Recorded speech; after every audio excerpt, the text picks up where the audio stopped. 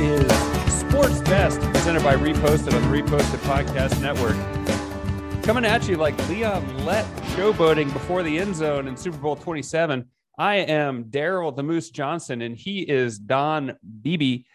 How are you doing, Larry? When was the last time you scored a touchdown, whether it be in flag football or otherwise? Dude, when was the last time I played flag football? And I remember dropping I got an open touchdown and I dropped it. I went somewhere with you and your kids maybe a year or two ago, and we were picking someone up from a practice. And was it a Frisbee? What's your go-to when you're waiting and you just want to run around? Do you throw a Frisbee? Do you throw a football? Do you throw a baseball? Dude, I never go anywhere without a duffel bag that doesn't have a Frisbee, a soccer ball, a Nerf ball, and baseball gloves. Sometimes I bring the bat. I got it all. So there's not a go-to. It's go deep with the Frisbee, it would be the Nerf football or the Frisbee. Yeah, because they're small. I think that's a good life skill that people could pick up from you. Always have a duffel bag. Dude. And you know what? Uncle Kirk's got a great sports duffel bag. We compare sports duffel bags. Oh. All right. All right. Let's get to the business at hand. Since 1990, when the NFL expanded its playoff field from 10 to 12 teams, only 11.6% of those which lost their first two contests reached the postseason. Thank you very much. I know you love statistics. Those teams would be the 93 Cowboys, the 2001 Patriots, and the 2007 Giants. You'd think the margin for error would expand now that 14 teams qualified for the postseason, but none of last year's entries endured an 0-2 start. Maybe adding a 17th game might change that. Currently 0-2 right now. Your Vikings, they play the Seahawks this weekend. Are they going to get off the schneid and make the playoffs? Definitely not. Okay. Starting with the 2013 campaign, the New York Football Giants have started 0-2 every season with the exception of 2016. I thought that statistic is crazy. They play the Falcons this weekend. Giants going to the postseason? Are they going to the postseason? Maybe. The NFC East is terrible. I think that's just a coin toss of who's going to go there across the board. Colts are 0-2. They have the worst division in football. Are they going to get off the schneid and go to the playoffs? Yeah, they're going deep. Okay. Really? They got no quarterback. I was caught off guard by this because our synergy is synced. You mentioned the last one of the teams to go into the 92 Cowboys, and that was part of the intro, who went on to win Super Bowl 27. That's true. So I'm going through it. Vikings, you say, could they win the Super Bowl? No. The Giants? I think the only team on here that I think could go is Atlanta. What? They're horrible. Well, the Falcons are god awful. You know what we call that? This is Larry's long shot. It doesn't apply to this. I just wanted to play that drop. Dude, the Falcons, Jets, and Lions all are 0-2. I don't see any of those teams doing anything. No? Who of all those, who are you going to give it to? If I had to choose one of those teams, perhaps the Colts, because they are in the worst division. Maybe they get Carson Wentz back. They got a good coach. Like the Jaguars want to lose because they want draft picks. The Lions essentially want to lose. I feel like the Falcons want to lose. Most of the Vikings don't want to lose, but most of those teams want to lose to get a better draft pick. Better pick. Well, I mean, one saving grace of the Jets is they have Zach Wilson's mom on social media. Yeah. That's always nice. Well, someone who's not worried about being 0-2 at this point is Tampa Brady. And he went on record recently. I mean, I think we're going to chalk up to the Andrew made a good point column that he went on record. He's like, I'd say the game is a little softer than it used to be. So probably contributing to the longevity of his career. But basically, he's admitted, he's been in the league for 22 years, played 300, maybe 301 games now, and he's seen a substantial change of how the game is played. Maybe for the better, maybe for the worse. I don't know. Subjective. I mean, I don't think anybody would argue with this point that it's a very pro offense, very pro quarterback league anymore. Right. They want to protect their stars, so nobody's going to argue with this. Once again, I just wonder why Tom would even say this. But yeah, I mean, I guess because he didn't care anymore. He's proved everything he can prove. I don't know. Well, because he's like, hey, I remember in the 90s when I was playing football. Is he doing one of those? Yeah, I mean, I remember in the 90s, it was kind of like a tongue-in-cheek joke about how many concussions Troy Aikman Yeah. had. Like that's not something that comes up anymore. One, protecting the star players to get people to tune in, and number two, protecting the overall image of the NFL as that they care about player health. Whether that's true or not is up to you to decide. But The NFL cares. That's what I'm going to get out of today's episode, Andrew. yeah, they wear ribbons in November.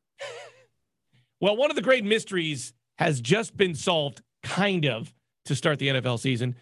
As you well are aware, Packers star quarterback Aaron Rodgers had a tumultuous offseason. Maybe he wasn't going to be with the Packers. Maybe he was going to become the host of Jeopardy. But most importantly, he's been sporting a long hair look to start the season. He's recently told us why he's growing out his lettuce. It's in preparation for Halloween and his costume. All that he said about who he's going to be for Halloween is that it's a hero of his who has long hair. Cousin It. Is it? I mean, I just like the idea that he said he's been growing it for a year. So he's really going all in for this costume. Yeah, Cousin It. Oh, Cousin It. Cousin It. Does Cousin It have hair? Cousin It is only hair. From the Addams family, it's that big ball of hair that's like 4 feet tall. I don't think that's going to I don't think he should give a year of his life to be Cousin It. It should be like, I don't know who it should be. Who will I be excited if it turns out that he's really dressed up as? I don't know. Rapunzel. That would be good. I like Aaron Rodgers being Rapunzel. Did you say grow his lettuce out? I've never heard that. Hey, you never heard hair referred to as lettuce? No. Oh, well, you need to live a little bit. Did you invent that? No. Okay. Well, on a more melancholy note, speaking of inventions, one of the co-founders of the Raiders Black Hole in Oakland has passed away. Black Hole Rob Rivera.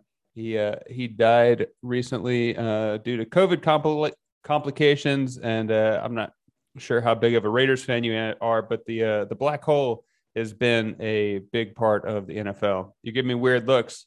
Well, so he invented dressing up as a fan. Didn't the Washington Redskins dress up as pigs and the Browns have the dog pound?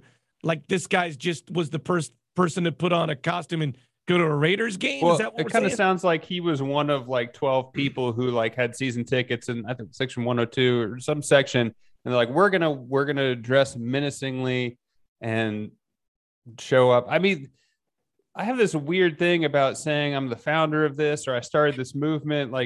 Texas A&M says they're the home of the 12th man. Seattle Seahawks says they're home of the 12th man. Everyone kind of has their own deal on I'm the one that started this. I don't know. The Black Hole is kind of a cool thing, but also it's known as being menacing. I remember one of my friends in college went to a Broncos game and a Raiders fan stabbed him. So Raiders aren't really known as being great. Melancholy farewell to Black Hole Rob, but I don't know. It's fun having something to hang your hat on. I'm not the person that's going to show up to any sporting event and be in the rowdy section where I have to be a lunatic. But I definitely know pro football fans that's Sunday is their whole. I mean, the football game is their whole day. I don't know Rob Rivera, R.I.P. By the way. Black Hole Rob. I do like this idea that he dedicated his life to the Black Hole, and maybe his kids got a bar mitzvah or a big soccer game. He's like, hey, sorry, son, can't make it today. Got to go dress up as Darth Vader in the Black Hole and miss your event because this is the most important thing in my life is dressing up for Raiders games. I mean, there's a lot of people that are that way, though. It's crazy. I know. NFL fans are lunatics. I know. They are. Or the hardcore ones. And then also the prices keep going up. And I think the types of, anyway, this is a whole different show that I don't want to go on record for. Can we just keep it about Rob Rivera, please? Yeah, he was one of the original founders of the Black Hole, and his legacy will live on because the Raiders have embraced that. I'm going back to my age-old question. Do we care about this? 10 first-year eligible players, including defensive standouts DeMarcus Ware, who you might be interested in, Robert Mathis, receivers Andre Johnson, Steve Smith, and Anquan Bolden among 122 nominees for the 2022 class of the Pro Football Hall of Fame. Also being joined by kick returner Devin Hester, offensive lineman Jake Long, Nick Mangold, defensive lineman Vince Wilfork, and defensive back Antonio Cromartie. The list will be reduced to 25 semifinalists, then 15 finalists. It'll be announced, and then they'll be enshrined next August. These doesn't seem like there's a big name here that I'm like. I mean, really I guess define big name. Devin Hester was electric. You didn't know if you punted to him, it felt like he could take it back on every single return. Devin Hester was amazing. And then Steve Smith felt kind of like a great number 2. He was kind of like a Scottie Pippen type when he was at Carolina, but I don't know. Can you get into the Hall of Fame being a good kick returner? I'm with you. Devin Hester definitely stuck out, but I'm like, can you get in because of that? I mean, you can get in for lots of stuff. The thing that blew my mind, and maybe it shouldn't have, is they have 122 nominations. Why are there that many? Like, why are you nominating someone that's probably not going to, if it's going to get narrowed down to 15, like, is it ceremonial that you got nominated? That they're going to cut, what is that? 100, they're going to cut more, 107 people, 107, yeah, off the list to get to the final. Like, what's that? Did you not watch the Emmys? I heard it 1,000 times. It's an honor to be nominated. Come on. Yeah. Why?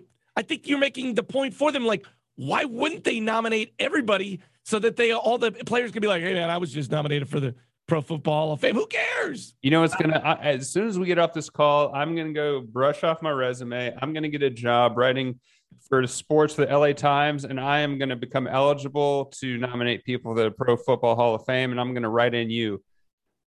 And then you can say it's just an honor to be nominated. It's an honor to be nominated. So, yeah, I mean, in the world of do we care? No. But, I mean, do they care? Yes. Well, I mean, what is it really?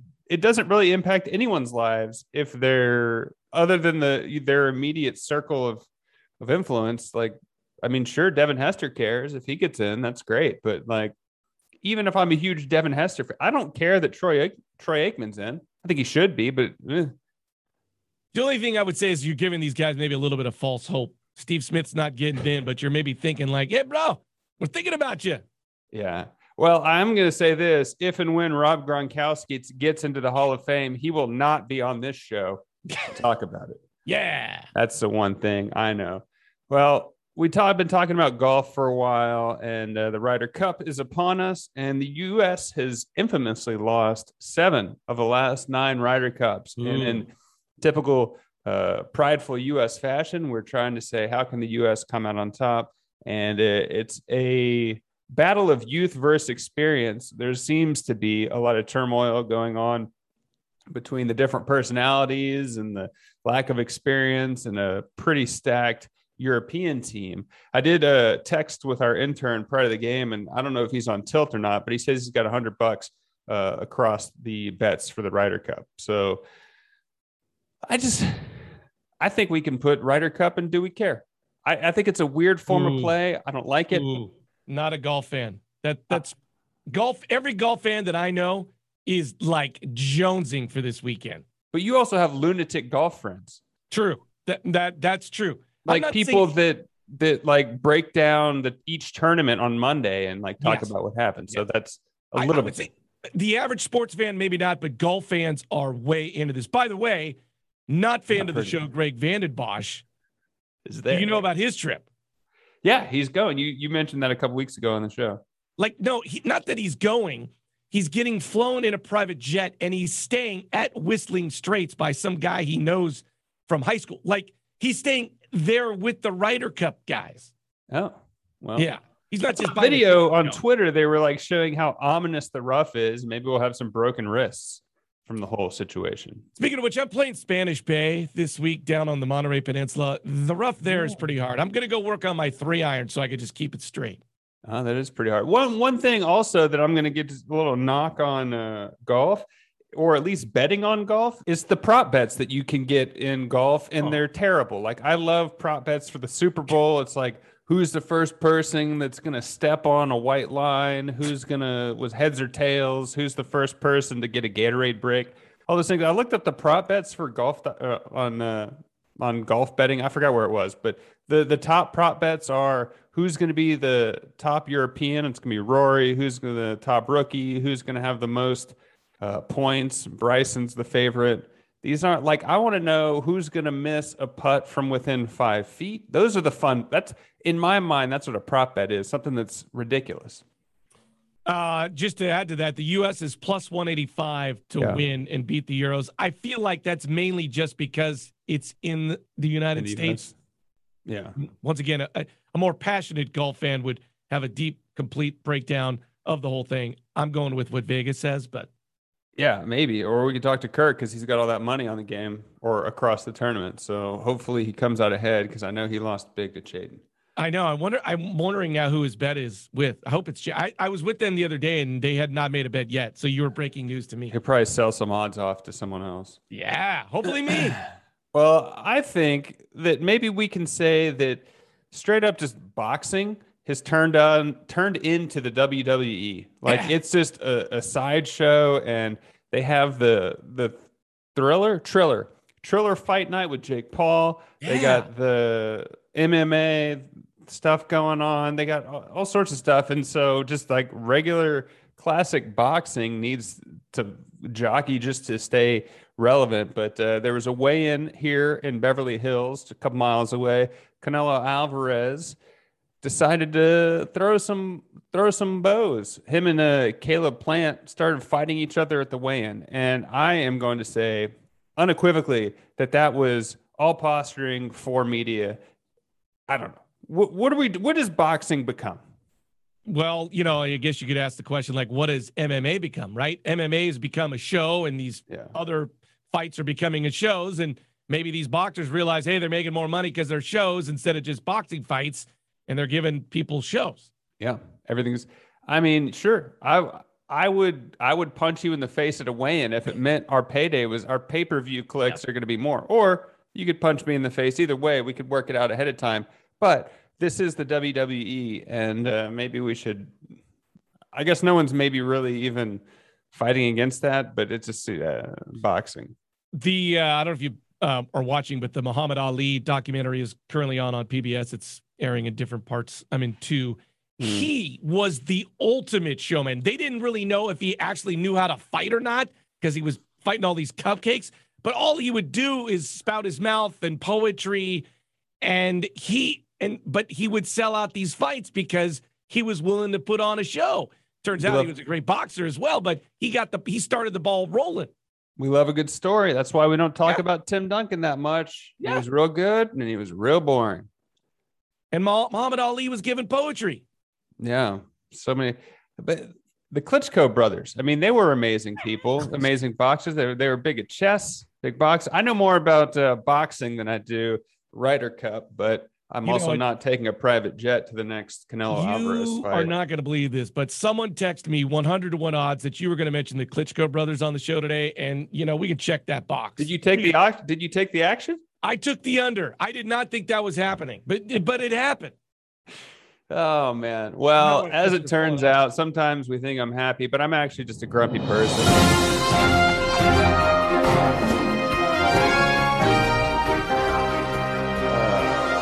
Apparently there's professional mini golf, and this article says there's nothing small about the world of professional golf, and I say maybe not, except their purse for this event is $2,000. The average purse for an PGA event ranges from $3 to $15 million. And so on the low end, it's 15 times smaller than golf. But you don't need to train. Like you got to it's like not most like people, cornhole. Well, okay. Yeah. It's like cornhole. Like anybody can go in and do a mini golf tournament. Yeah. I mean, I would compete in one. I think that'd be fun. Yeah. I literally laughed out loud when I saw this. This article has a video of someone. So they're writing this article about professional mini golf and how great it is. And so I'm like, all right, I'll watch this guy play a hole. I hit play. It's a 30-second video. It's 28 seconds of him lining up a putt, and then he misses it. Like that's what they're going to show me what professional mini golf is about. He misses a straight putt. Come on. I like to crap on this as a thing, but I would definitely participate in it. I think that'd be a fun thing to sign up for, but don't give me the headline. There's nothing small about mini golf because their paydays are very small. Listen, my family way into the holy moly on the TVs. Family love it's Steph Curry. It's a show that's produced. It's basically miniature golf, fun holes, and they do this thing. So to us, the Olsen family, mini golf is a big deal. All right. Well, maybe I could have digested it more if it was in better packaging. Maybe it's like my brother's allergy to eggs. He gets a little headache. And so maybe if you give me the store in the wrong packaging, I'll come out a little prickly. Maybe that's where we're headed from. Well, I am off to submit my CV to the LA Times, but we will see you next week. I am Andrew, and he is future nominated Hall of Famer Larry. Thanks for stopping by.